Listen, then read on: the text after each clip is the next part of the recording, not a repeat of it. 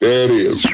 I'm Charles Holmes, the Ringer Music Show. And I'm Cole Kushner from Dissect, and Charles and I are teaming up to create Last Song Standing, a new show where we determine an artist's single best song by debating our way through their entire catalog. And for our first season, we're covering Kendrick Lamar. We're talking Good Kid to Pimp a Butterfly, Damn, Mr. Morale, the mixtapes, the Lucy's, and the features. Listen to Last Song Standing on the Dissect podcast feed, only on Spotify.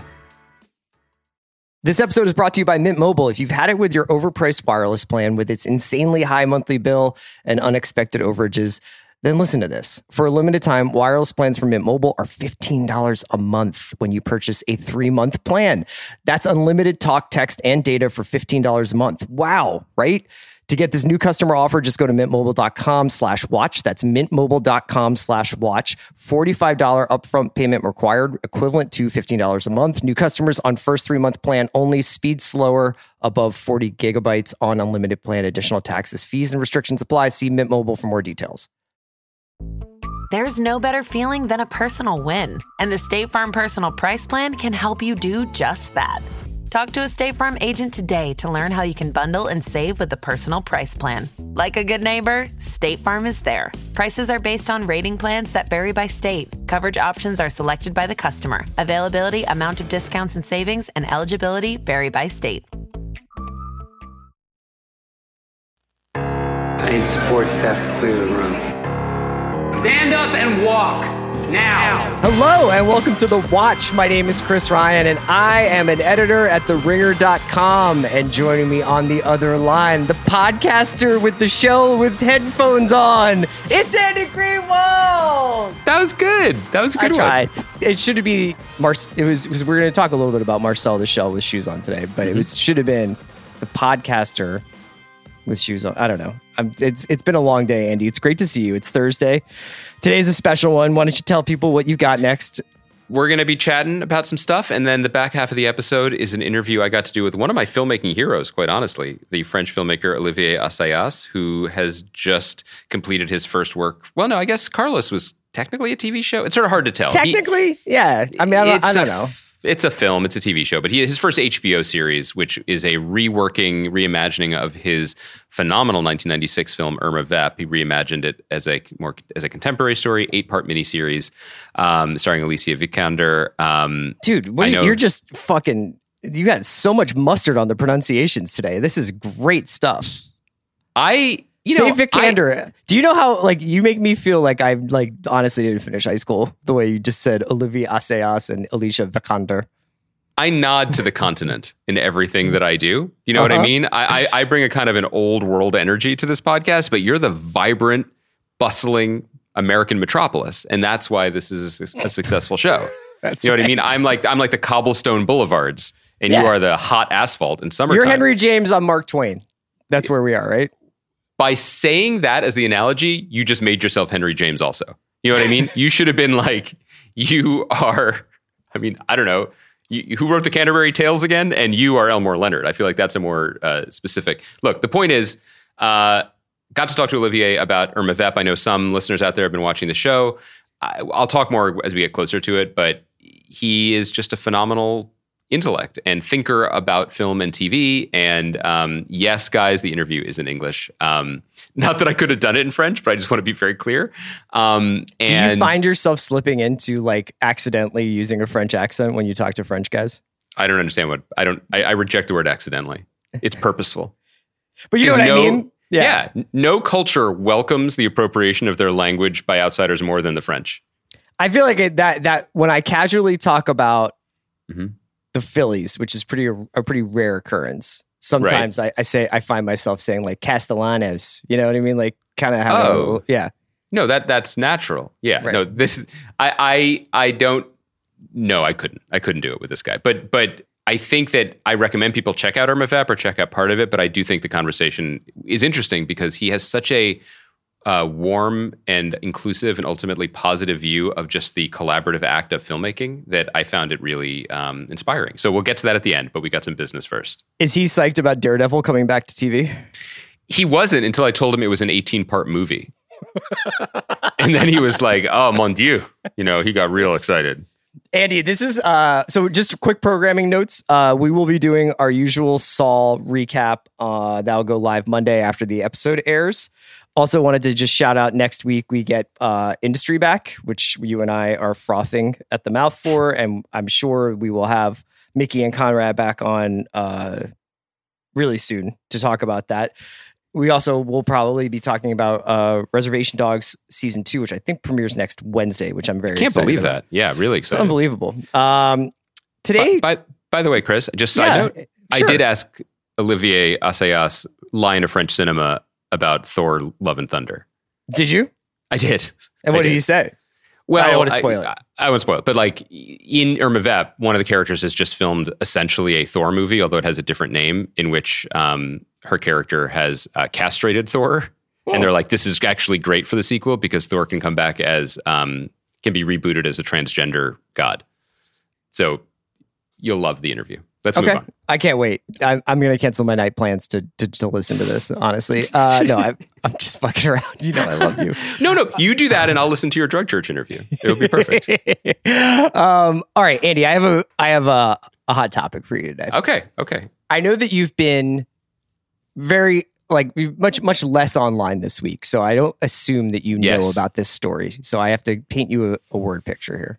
So one of the sort of minor controversies on TV Twitter this week is the accusations that the Duffer Brothers, the creators of the Stranger Things television show, who have admitted in the past that they sometimes do something which I think they called George Lucasing, where they go back and maybe fix some VFX on the previous seasons of the show. And that essentially there was a storm in a teacup this week because earlier in the month, a TikTok user said that they had discovered some discrepancies between their DVD copy of Stranger Things season 1, which I didn't even know that existed, and what you can see on Netflix, which is essentially there's a moment in the first season, without spoiling anything, where a character named Jonathan, who's sort of an amateur photographer, has been sort of following the Nancy character and her friends, and he's taking pictures kind of more not voyeuristically, in a sort of pervy way, but just sort of capturing life as it happens. And then it's obvious that Nancy's about to have an intimate moment with this guy, Steve, and he stops taking the pictures. Now, according to this TikTok user, who I don't even, whatever, they were like, this was re-edited to make him seem less creepy. And the Stranger Things writers room, which has its own Twitter account, put out a statement that was just just so you know, we have not and never will make edits on this show. We're not going to go back and change the show. I think I could actually get the actual quote, might be helpful here. It is, PSA, no scenes from previous seasons have ever been cut or re-edited, and they never will be. In the intervening time, also, any blog posts, there's been a couple articles about this whole thing where people are are the Duffers re-editing Stranger Things to make it seem less pervy? And in fact, it's what happens when you aggregate three steps away from the actual moment is no, they're not. And now they've had to retract those articles. I tell you all this just to ask you a question. Would you ever do something like this with your show? It's a great question, and it's an interesting one. And I'll say two things. One, every single person who has ever made, this is true of anyone who's ever made anything, but particularly anyone who's ever made an episode of television, let alone a season, certainly people who have done much more accomplished works than I ever did, would love another bite at the apple. Yeah. Whether it's an entire episode you wish you could reshoot with a different director, or just some editing tweaks, that you wish you could make, or, make something a little more clear. Maybe you could have ADR'd one line that would have, at least for your frazzled nerves, offered some soothing. Which, to your point, the Duffers actually have said, we can fix. There's a moment in the most recent season where it's the episode is set on the character Will's birthday, in terms of what day it's set on, but they never acknowledge that it's his birthday. And I think a lot of super fans were like, oh, yeah, this is supposed to be Will's birthday. And they were like, we fucked up. So we can actually go back and have Winona Ryder ADR a different birthday for this character rather than have it just seem like a discrepancy. So, but that impulse is never going away. But the answer I want to give speaks more to the way that I understand the differences between TV and movies, and also, frankly, the appeal between TV and movies. Because the thing that I love about TV on two levels, both as a viewer and as someone who works on it, is the imperfect nature of it. Is the magazine deadline, we're going to do our absolute best, it's never going to be perfect, and then we'll get to do it again. And so I kind of like that aspect of TV, that you can, like, warts and all, that there are decisions that clearly got retconned, or, framings or editing choices that affected, that didn't jibe with how the show was meant to be perceived, or changes things later. I also think there's a case to be made that creators are not necessarily the right judge in the moment of what's best. And the reason I bring that up is, I'm sure some of our listeners check this out as well, but friend of the pod, we can say that now, Peter Gould, one time ate some yogurt on the pod, Bob Odenkirk. We're on Fresh Air this week. And he didn't, to be clear, he asked us to stop recording, and then he ate yogurt, and then we kept recording. This was 7 years ago. They were on Fresh Air this week, and Peter Gould told an anecdote that I hadn't heard, that maybe is very well known, which is there was a scene shot for Breaking Bad that he wrote, that he was very, very proud of, between Saul and Walt early in Saul's debut into the season, I guess in the third season, in which Saul talks about all of his ex-wives and what they meant to him and how he got rid of them and why he's not married and all of these details. And it was an absolute kill your darlings. It was cut for time. And both Bob and Peter were upset about that. And now they thank God every day that scene got cut, because, I mean, Better Call Saul, the show, would have been impossible, right? Or certainly the current version of it. So all that is to say that, like, they might, it's, at a certain point you have to let go. And I'm going to say something that I don't even know if I believe, which is that the conception of movies as something that are slaved over and whittled away on and almost perfected makes me more sympathetic to wanting to go back and get those things right. But I also want Han to shoot first. So I'm kind of arguing against myself by creating this binary. Where are you on this? So I think that things have changed a lot in the last. I think things have changed a lot. Let's just use our podcasting career as a good, like, framework. When you and I were first starting to do this with Hollywood Prospectus back in the Grantland days, typically what would happen is, like, TV either existed in a world of transience, like you had to sit down and watch it when it was on, or you could DVR or whatever, but you watched it when it was on, or you bought or rented the DVDs after the season had been out and over for a long time. That's how I watched Lost. That's how I watched 24. Or you got them from Netflix, which is a whole other. Or you would order them from Netflix. Exactly. Yeah. Netflix comes in, kind of changes the paradigm of how television is consumed, both in terms of, like, you have all these seasons stacked on top of each other that you can either flit around and watch in whatever order you want, or binge in one weekend, or watch over the course, whatever it is. But it's also always there. So this show is always going to be existing there. And I guess the reason why I wanted to ask you about this was that it's not so much, I think that there's this really interesting invisible ethical line that may have been why this Stranger Things Twitter account from their writer's room sort of forcefully responded, because there's almost this idea that you were changing either misdeeds or sins of characters who have since become beloved or have since become, because, Jonathan goes on to date Nancy. So I think, but people, what the idea was here was that, like, look at this dude being a creep. And it's like, well, and now he's this woman's boyfriend, that you go back and tweak it so that their love story has less edges. Now, that's just fundamentally doesn't seem, that's not true. I honestly don't remember. I watched a little bit of the episode today, but it looked exactly the way it looked. And obviously they're saying that that's not the case, and people have retracted their articles. My point is, I understand why it would be like, hey, you can't go back and pretend like season 2 of Friday Night Lights didn't happen. But there is a part of me that's kind of like, but wouldn't it be interesting if you did? Sure, it'd be interesting, but it also, it's interesting you bring up Friday Night Lights, because a season that you just kind of want to take a mulligan on doesn't really exist anymore in the streaming era. That's both because you can't do it. You don't get another chance if you make a mistake like that. But also, that storyline is a product of people who made something beautiful in season 1 being like, oh boy, we got to stretch. We got to keep fiddling, So it's an interesting argument, but I don't even know how relevant that aspect of it is anymore. But I don't think this is speaking to the Stranger Things of it as much as it is just an argument for figuring it out to a degree as you go along. I mean, a lot of this fixing comes from a very natural obsession with control that all creators have, and you have more and more opportunities to exert that control. And we point to George Lucas as the example of it because he kept fiddling with the original trilogy, and some advances were technological and that made sense, but others were character-based, like Han and Greedo. But one of the things that makes that original trilogy so good, right, is because, or at least so interesting, is you see it develop in real time. Not just that the first one in some ways might be the best one because he didn't have the budget to do some of the stuff he could do in the second and third, let alone the prequels. So it was the most grounded and character based because if he could have done like a full cartoon world, he would have done it right away as opposed to just like Luke wanting to shoot womp rats. But Darth Vader isn't Luke's father in the first movie. He's not. Like, they hadn't decided that yet. Luke and Leia are not brother and sister in the first movie. No, they are not. He hadn't figured that out yet. And they make out at some point, right? So like, that stuff is more organic. And I am a fan. This maybe sounds a little more Henry James than, Streets of New York, but like, I am a fan of watching this stuff, warts and all, develop into where it ends up. TV is an organic process that moves in one direction, and it's silly to me, I don't like the idea of going back.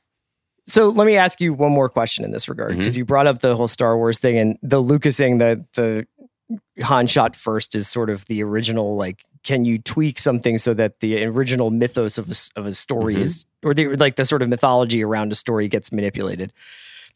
I was thinking about, like, what would I maybe be interested in seeing this practice applied to?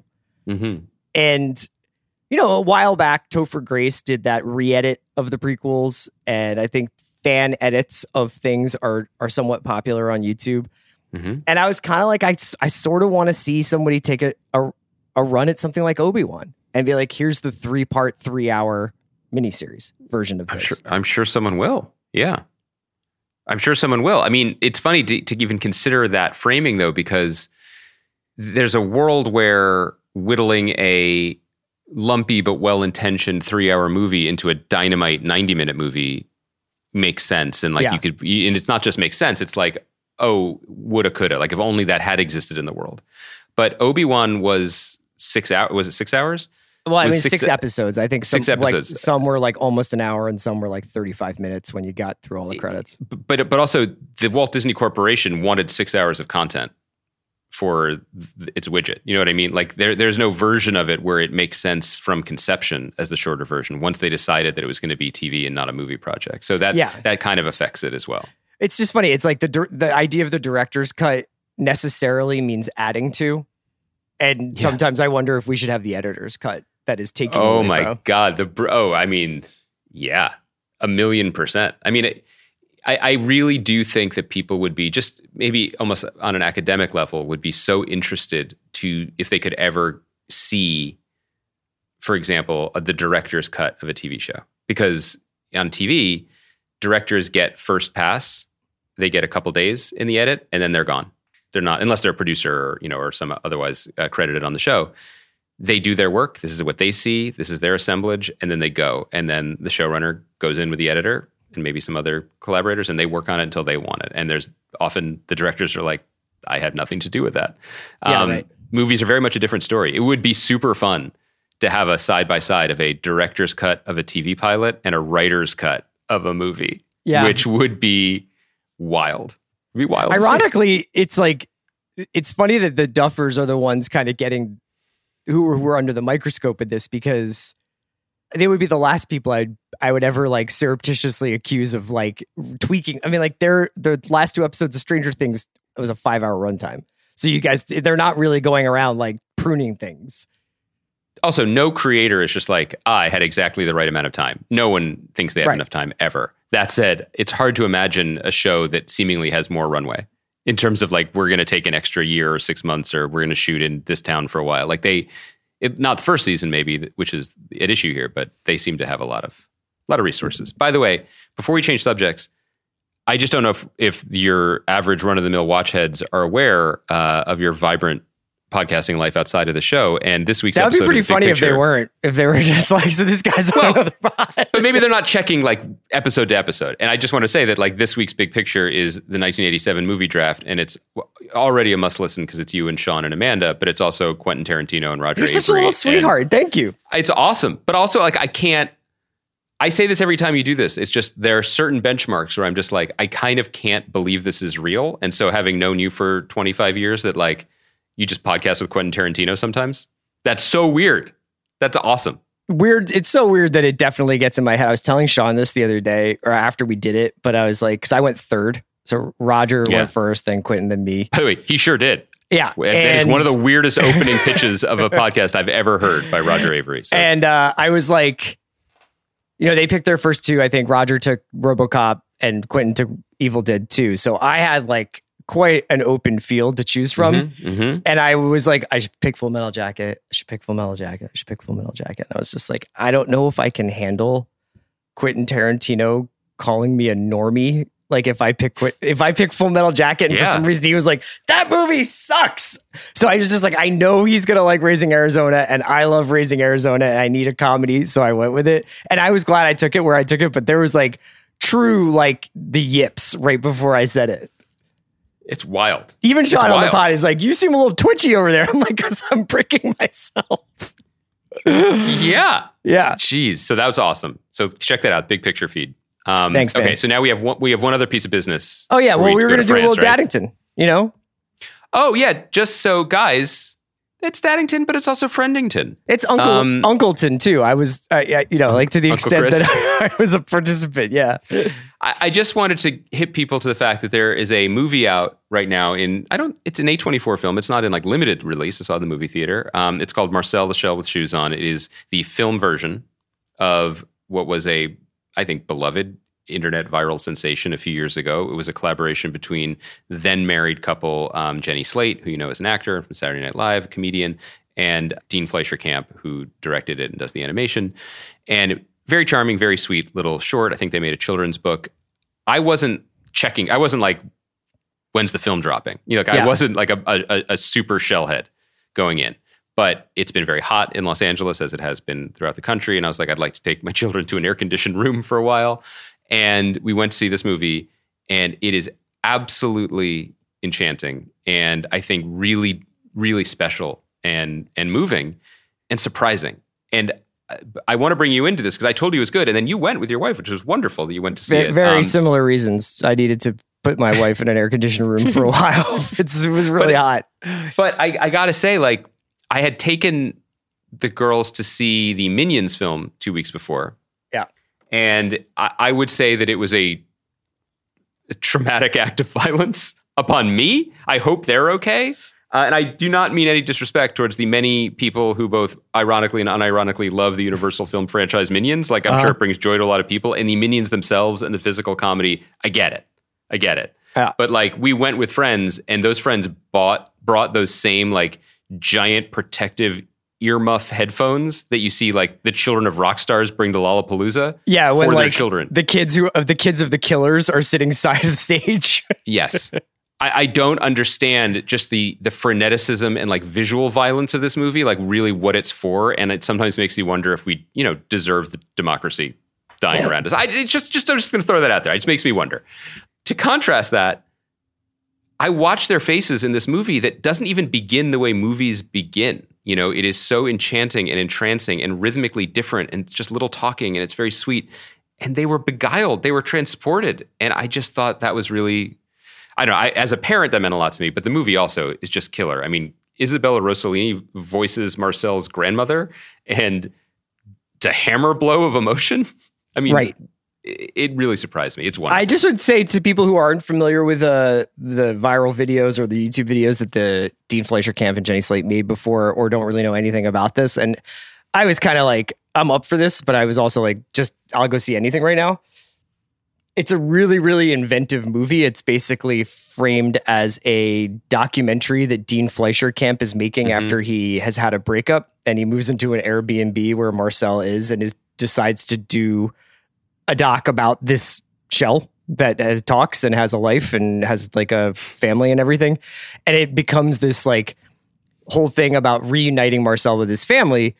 And I found it to be a pretty like engaging and gripping story. Like as like they move through it. I mean, there's like it's incredibly twee and incredibly cute and incredibly like sweet and all those things that I think would be appealing for a kid. But it just even as like, oh, this is like a really, really cool way of framing this story. Because I was like, how are they going to do this? Like outside of like the cool Jenny Slate voice, like I'm not really sure what the story would be. But yeah, I thought it was really enjoyable. And it's moving on a meta level too, because they were a couple when they made the shorts. They they divorced, but they still collaborated on this together, and that's kind of baked into the emotional language of the film. And I don't know, I just like from my soapbox, which is set up in the collapsing sands of Daddington Island, I would just say that like it's why is it collapsing? What's going on? Is there beach erosion? Sand is not traditionally the most stable thing to build stuff on, like childhood, if you will. Just to say, hold on, I need to call my real part of the estate podcast. Yeah, 1 second. One of the things we do on like on the adult peninsula, where we spend most of our life on this podcast, is being like, can we please have in entertainment things of different colors and shades? Yeah. And, emotional and volume and all senses. And this idea that what all kids' entertainment should be is noisy and shiny and violent, literally or otherwise, and also just like clever all the time in a very self-referential, let's let the parents laugh every 10 lines too, in case their movie theater doesn't serve beer. Like that whole thing, it's just such a bummer and disservice to kids' very creative and discerning minds. And so you throw in a Bluey, you throw in a Miyazaki film, you get something like this, and it just rewires them a little bit in a way that is healthy. And I was pleased for that. You won't be throwing in Nope, though. I really wanted to have Nope watched. I thought Nope was great today. I'm really excited to see it. It's beyond like whether or not there was like some pacing issues for me in Nope or some stuff, like it was so refreshing to be engaged in that like part of my brain again, where I was just like, not like, what does this mean? Like I'm solving it because there's an Easter egg that explains it, but what was he trying to say with this movie? And man, it's like, there's like him and Nolan and a couple of other people who still do that on a mass level. If you haven't seen Nope, people should go check it out. And I really, really encourage you to see it on the biggest screen possible. I'm going to go see it. I feel terrible that I haven't seen it yet. I wanted to see it before we recorded today. But I just had to get VEP done. You know what I mean? VEP was calling. That's right. Can I just say, you get to test positive for CoVEP. Wow. We should just stop now, but I am going to push forward because I'm a professional. Just to say, this conversation with Olivier Assayas does have some spoilers for the television show Irma Vep. I don't know if that matters. I don't think it's a spoiler-driven thing. I also wanted people to know that because I am a Assayas head, I really wanted to talk about all of his movies. And he is so thoughtful and opinionated and articulate that I think I asked 4 questions.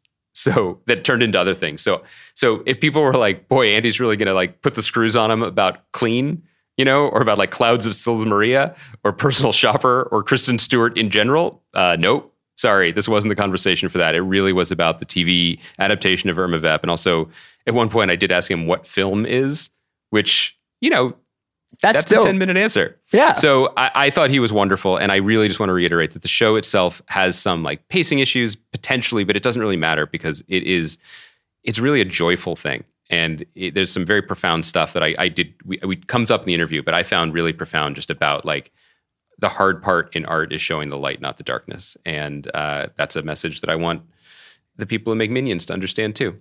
So there we go. We're getting into Andy's interview. Thanks to Kai McMullen for producing us. And we'll be back on Monday evening with our response to the latest episode of Better Call Saul.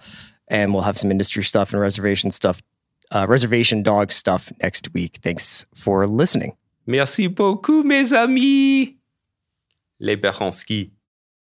This episode is brought to you by Mint Mobile. If you've had it with your overpriced wireless plan with its insanely high monthly bill and unexpected overages, then listen to this. For a limited time, wireless plans from Mint Mobile are $15 a month when you purchase a 3-month plan.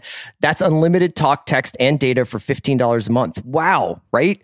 To get this new customer offer, just go to mintmobile.com/watch. That's mintmobile.com/watch. $45 upfront payment required, equivalent to $15 a month. New customers on first 3-month plan only. Speed slower, above 40 gigabytes on unlimited plan. Additional taxes, fees, and restrictions apply. See Mint Mobile for more details.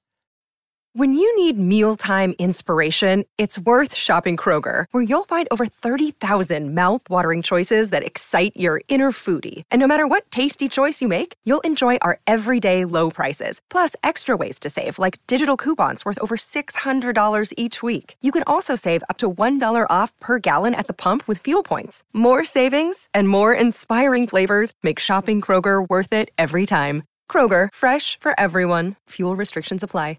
Another day is here, and you're ready for it. What to wear? Check. Breakfast, lunch, and dinner? Check. Planning for what's next and how to save for it? That's where Bank of America can help. For your financial to-dos, Bank of America has experts ready to help get you closer to your goals. Get started at one of our local financial centers or 24/7 in our mobile banking app. Find a location near you at bankofamerica.com/talktous. What would you like the power to do? Mobile banking requires downloading the app and is only available for select devices. Message and data rates may apply. Bank of America N.A., member FDIC. Now I am beyond thrilled and honored to be joined by one of my favorite filmmakers, the filmmaker behind Summer Hours, Personal Shopper, Nonfiction, Carlos, countless others, and also 1996's Irma Vep, which has now been remade by my guest as an 8-part HBO miniseries, which just concluded. I'm so thrilled to be joined by Olivier Assayas. Welcome to The Watch. Thank you for joining me. It's a real honor. Thank you so much. It's a pleasure. Where are you speaking to me from today? I am on a well-deserved holiday. Agreed, well-deserved. In Tuscany. Oh, how lovely! And yet here you are still having to do the promotion. So I appreciate taking the time. Oh, well, it's the last episode was just approved yesterday by HBO. Oh my goodness!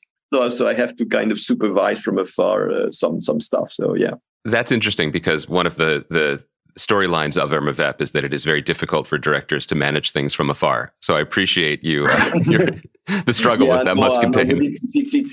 At this point, it's very technical. I mean, I stayed in Paris and made sure everything was finished and done. But behind that, you have a lot of technical work.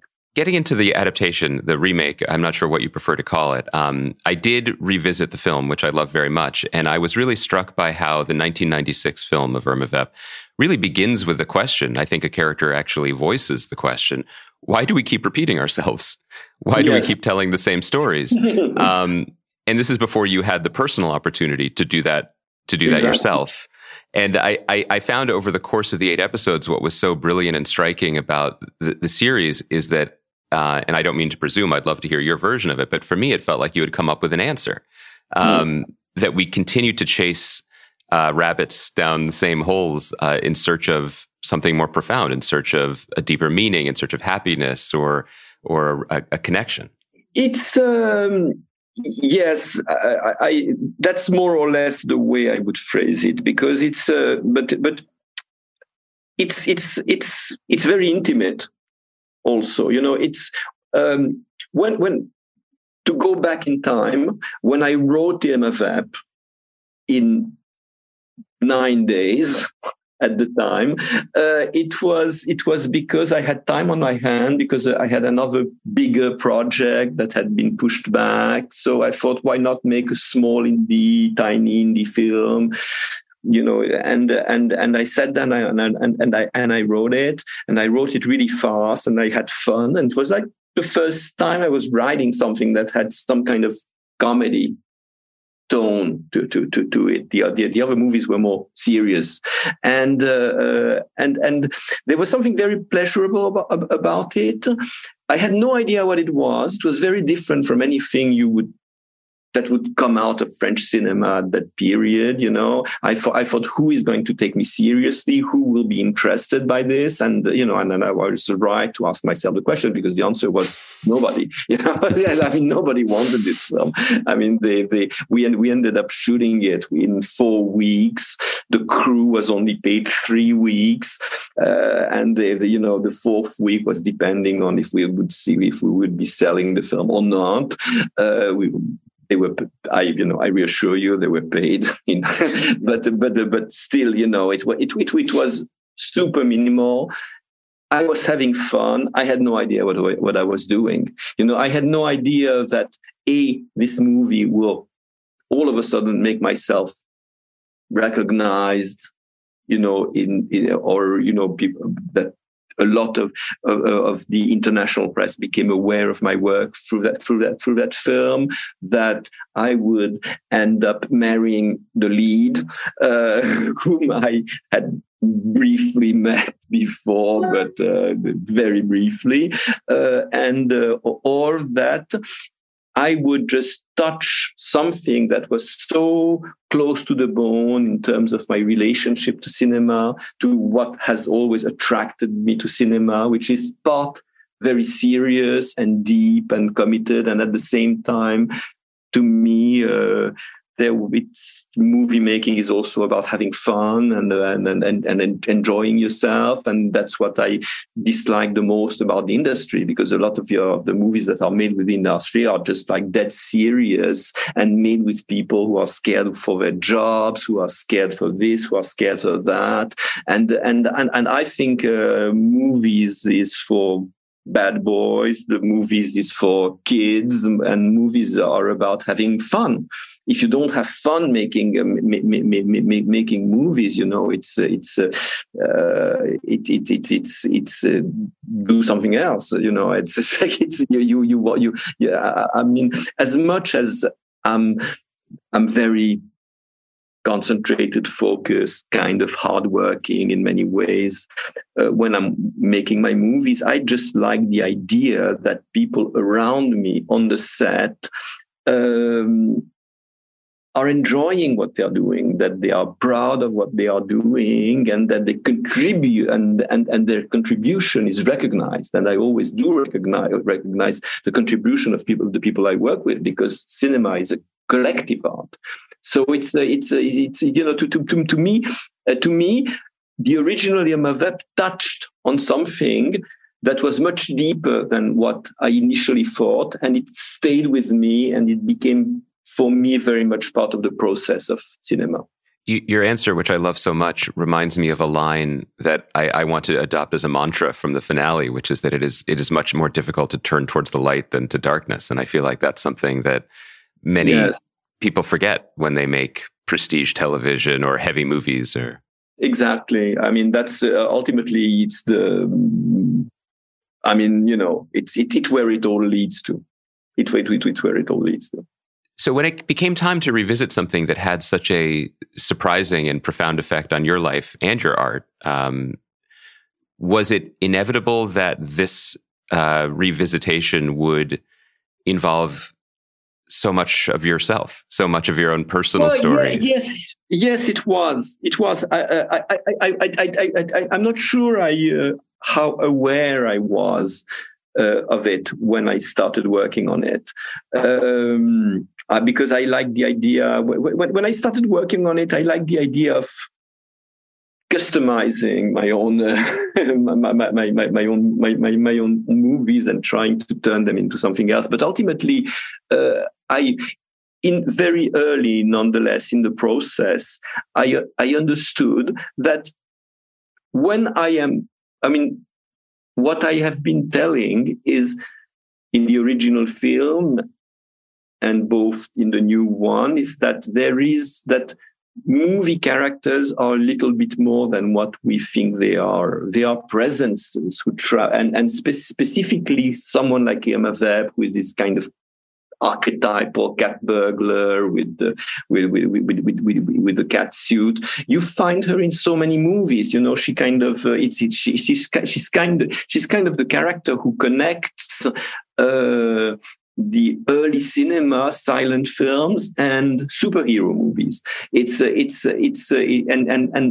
And why does she embody at that point something that is beyond time, that is outside of time, and kind of continues to fascinate us? It's ultimately a very interesting story.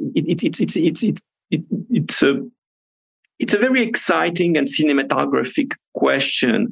But what I did not realize is that I had myself become part of it, because I was the one who revived the Irma Vep at a specific moment.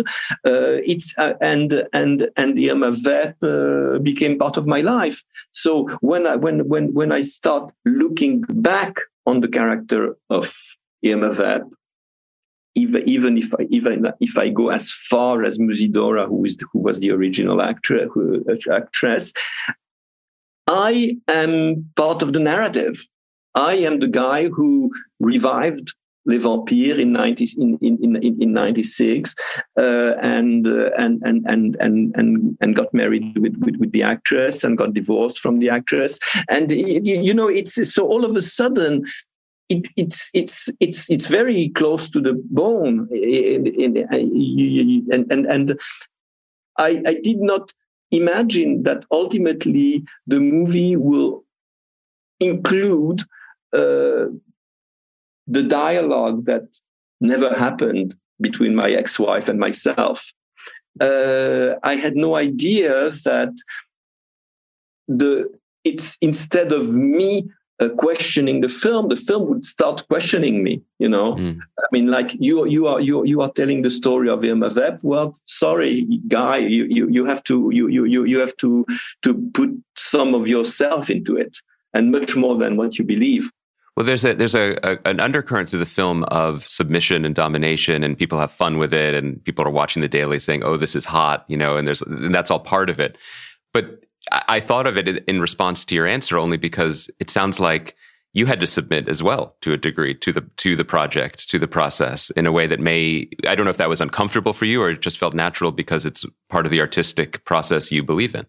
There is a couple of the scenes that with René Vidal and his therapist that kind of give you a kind of an answer to that question, sort of an answer to that question.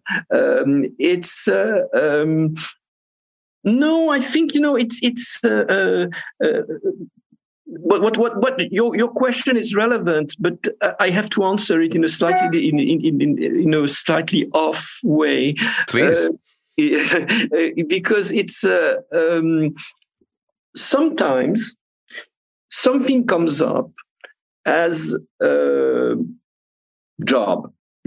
Would you do this? Would you do that? We have this screenplay. Why don't you? We would like to do something. So, and you feel that if I do that, I will feel like a director for hire or whatever. I will not feel comfortable. I need to be in control. I need to own whatever I'm doing. So I was a little. I was never reluctant because I always felt that I was working with the best possible people, meaning the guys from A24, HBO, Francesca Ossi. Those guys are the best. I mean, but still, it's another system. It's another culture. I had never really made an American film with an American production and blah, blah, blah. So I was a little nervous slightly nervous about it. But when I got to the process of writing and when I got into the process of shooting, of making the film, I felt that I had no reason to be scared. I had no reason to be intimidated. I had no reason to have doubts. Because ultimately what they were giving me is something I never really had, which was like 8 hours of complete freedom to tell a crazy story. I would never had a similar budget and that much time to tell this movie. So in the context of the film industry. So I ultimately, it was TV, yes. It functioned slightly differently from what I'm used to, yes. But at the same time, what it's giving me is like way beyond what I had in my previous film. I mean, it's again. I mean, we were discussing about how intimate this was, and all of a sudden, I have 8 hours where I get where and I can go wherever my imagination takes me. And I have people there who kind of, who sometimes they tell me, "Are you sure you're not going in the wrong way?" Or "Are you sure?" But not always, they kind of, help me once in a while focus, and once in a while precise this or that, or just just give me common sense observations on the narrative. Stuff that you do in movies and that happen in movies, but the process, because the process is much longer in movies, you don't need to have that kind of conversation. Here, the process was like super fast. That was the really the one tough part. I had to work.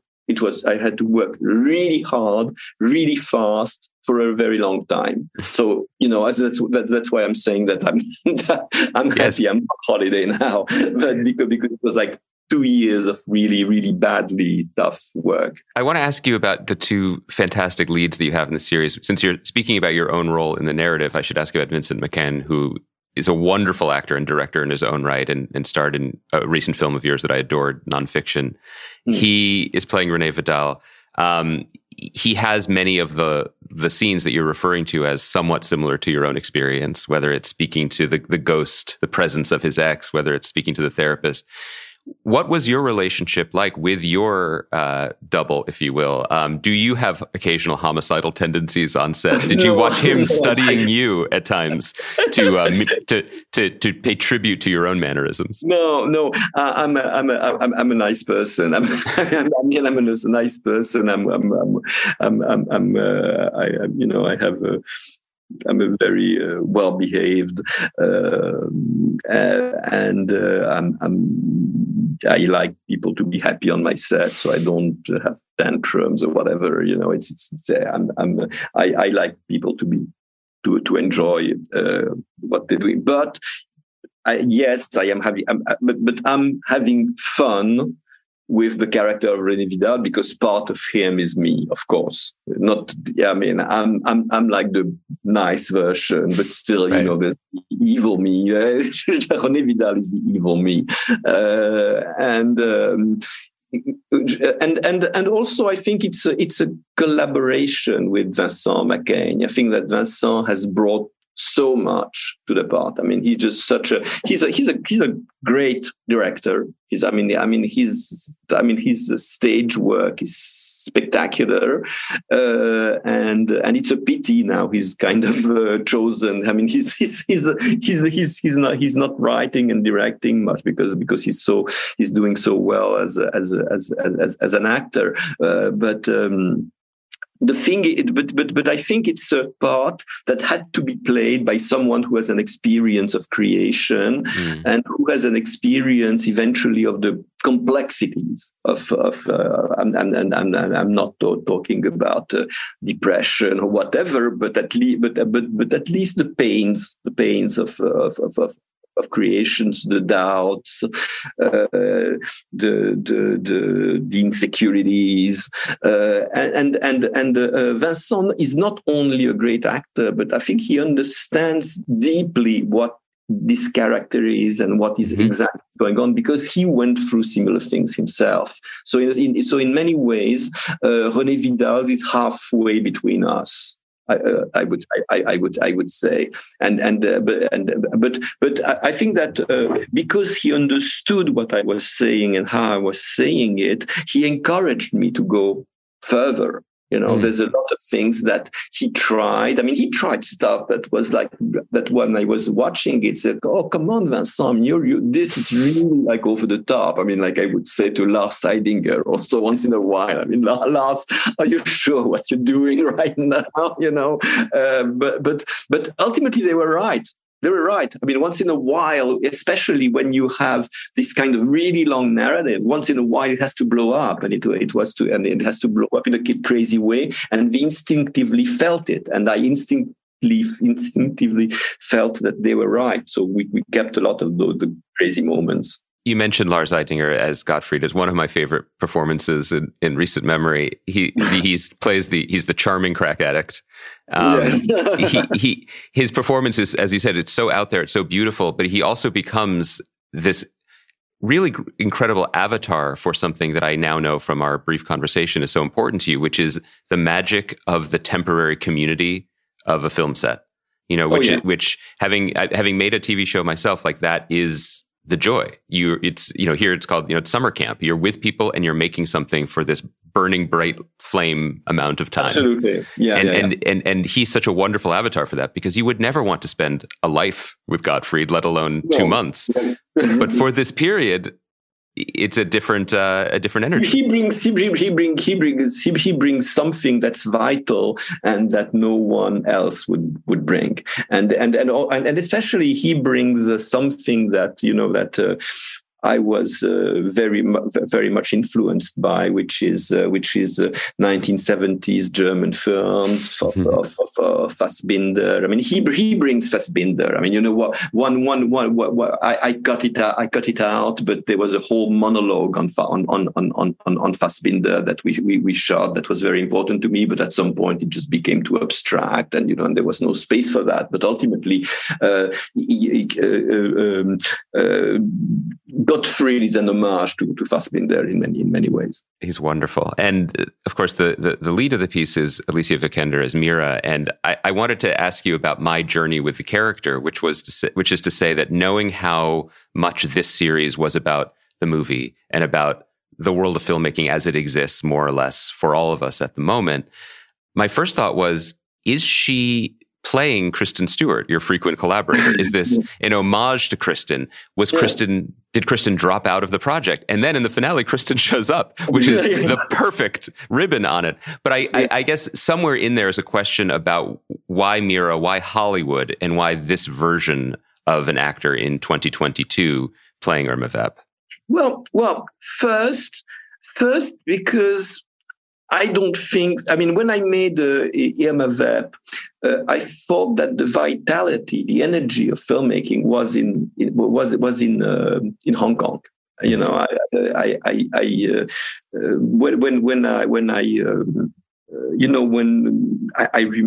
I was friends with Wong Kar-wai, with Christopher Doyle, with all those guys, and they would do those kind of punk rock things of Chris would be shooting handheld and he would turn the switch of the camera on and off at random moments. They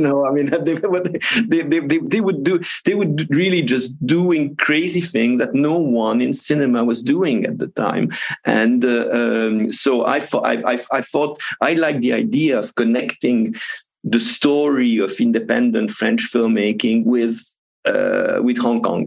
With Hong Kong cinema, I like the idea to have Maggie Cheung and Jean-Pierre Léaud in the same scene. Mm-hmm. I don't think I could make it again with Chinese cinema, because Chinese cinema is in a completely different place now. And I genuinely, it's because of the censorship, it's because of many reasons. The Chinese cinema is not bringing to world cinema the kind of energy it used to bring, and or whatever it brings is known and relevant and recognized and doesn't need me to explore. So and again, To me, making Irma Vep again had made sense in the same way as you work twice on the same play. You have a play and you have a very good version with the perfect cast, and 10 years later, 15 years later, 20 years later, you do the same play, but you will want to do it with a completely different cast. You will want it to do it with completely different actors and have a completely different perspective. So to me, making this new version of Irma Vep, the important thing was to be sure that I had the right Irma Vep,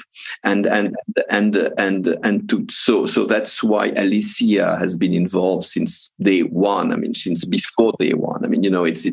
We met, we liked each other very much. There was no specific idea of making of making anything together. But when I started thinking about Irma Vep, I said, well, if I'm making Irma Vep, I think the right person would be Alicia, because she has this kind of candor. She has this kind of innocence, and then she's so tough. She's so powerful. She has such a broad range, which is something people are not aware of usually. I mean, it's because she hasn't had a chance to show so many sides of her personality before Irma Vep. So I thought it was exciting because I knew she could be funny, she could be profound, she could be crazy.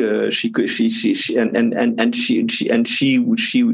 has this kind of extraordinary way of moving, which has to do with her history as a ballet dancer. I mean, she was a dancer before she was an actress, and it shows. It's something that's constantly present. I mean,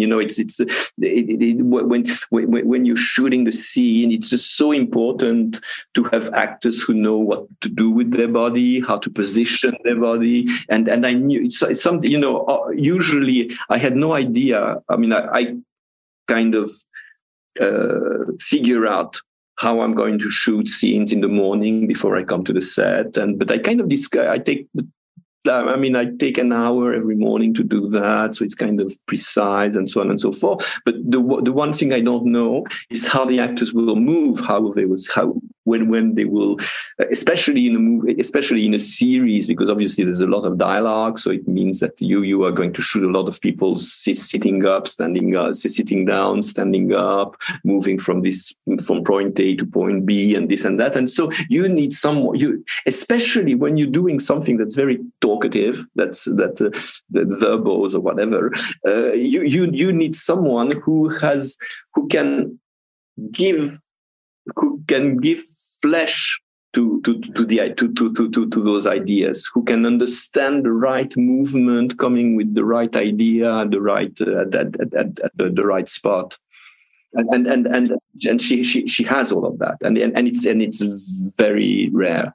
She's wonderful and grows and changes over the course of the hours, which I appreciated in her performance. So I have a perhaps unwieldy or large question, but it comes from this idea of the role of the Hollywood star within the show. And one thing that I admired so much about the series, and indeed all your work, is that it is never mean-spirited. So that when Herman, who does the blockbuster films, comes, he's respectful. He has his own style, but he doesn't disrupt. He is a part of the creative community. And Mira works in these movies that maybe leave her feeling a certain way, but she still has this desire to be creative, and it moves her. Because you are one of my favorite filmmakers, but also a student and scholar of filmmaking, I wanted to get your perspective on, this is a tough question. This is a big question. What are movies right now? And the reason I ask that is not because Irma Vep has been revisited as an 8-episode. It will be called a TV series, and Renee Vidal has the joke about, no, it's a movie. There's just little breaks. But I fold this into the question not to get you a gotcha quote, but I am curious because the same day that I finished Irma Vep, I went to see the new Thor movie, and no one was castrated like they are in your fictional Thor movie, unfortunately. But regardless of whether I thought it was good, I don't know what it was, because the assignment was so complicated that Taika has to tell stories in 5 directions at once. He has to tell the past story that we haven't seen and set up a future movie and bring something in. And it's it feels like, it doesn't feel like what I thought a movie was. What a movie is now. No, because it's just now it's both complex and simple. The industry has taken over. It genuinely has. I mean, it's a fact of life. So what does the industry want? The industry wants movies that can generate profit with the minimum risks. And what minimize the risks is creating brands. So you do spend money on making a film, and money is not the issue. It's unlimited. You can use as much as you want, as long as there is potential for a sequel, a spin-off, a reboot, whatever you call it, and it will go on for years.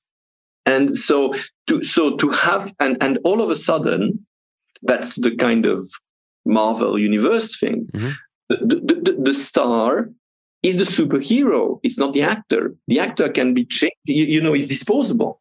The actor or the actress are disposable. They all of a sudden it's a reboot. Out the old actor, in the new actor,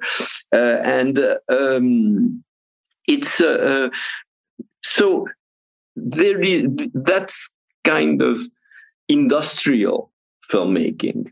There's an industrial logic to it. Mm-hmm. And why spend a lot of money eventually on something that doesn't have that potential? Because if in case it bombs, you lose everything, but that's part of the deal. But if it's successful, it doesn't have a potential to do a sequel. Mm-hmm. So you won't be making the kind of money you would be making if you won't be able to benefit from the success of your own film. Right. At least not enough. Not on the range. So now what's happening is that you have less and less movies and more and more franchises. And the studios and everybody they want franchises. So it's a very different world. And on the other side, you have indie filmmaking, which is very dependent on the theaters, which is in trouble because the platforms are not that interested in them, unless they are very prestige or this and that. But we're not talking that. We're talking about the average indie movie by a young filmmaker who eventually will make his first film or his second film. And those movies have been the most affected by the loss of viewers during the pandemic, and we're still in the pandemic. Technically,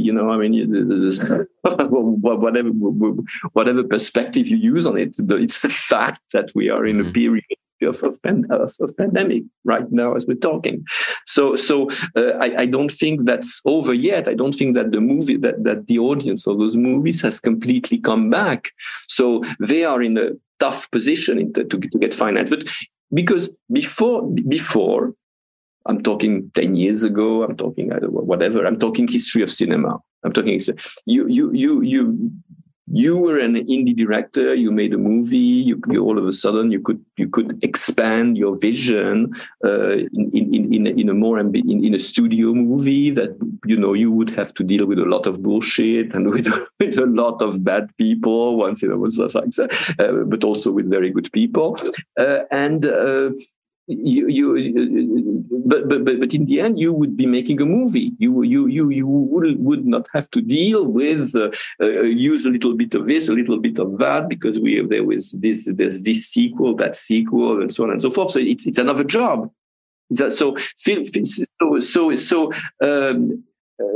Again, I mean, I'm not even beginning to answer your question, but it's because it's extremely complex. I mean, we at this point.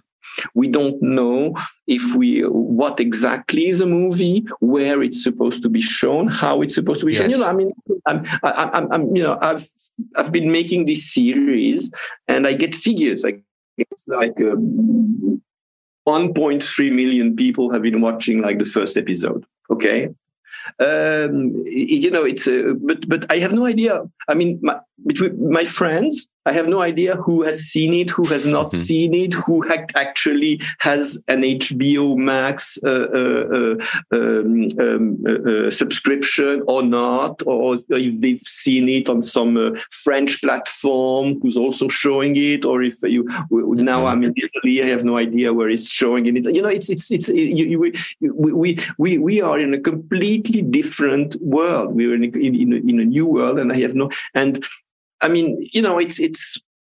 I could go on and on about this. Just take The Irishman. I saw the Irishman, amazing film. I watched it on my TV because I had no idea where I could see it anywhere else, and any other way. And I think that when Scorsese, who's obviously a genius and a very smart man, he knows that, well, in the future, when there will be a retrospective of his films, one of his masterpieces will be The Irishman, and it will be shown. But all of a sudden, those movies change status. I mean, they have a weird status. They are like in a strange limbo, and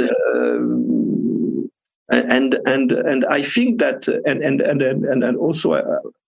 I'm saying that in a context where one thing that's not being taken into consideration is that people do have better and better home movie systems. Sure. So I think one factor is also that people are watching. I mean, there's a lot of people who are watching movies at home in pretty decent conditions. I mean, and we're not. I mean, and a projector is not that expensive. You project on your white wall, and you have two, amplifiers, and and the film is on your phone.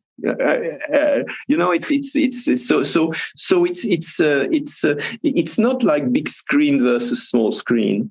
I mean, I personally do have a home video. I'm happy, and I'm often very happy to be watching. And I think I watch them, the way they should be watched. They could be watched. I prefer to be in a theater, but it's the difference is narrowing.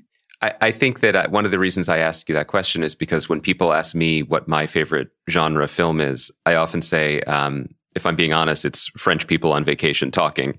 And Summer Hours is one of my favorite films of all time for that reason.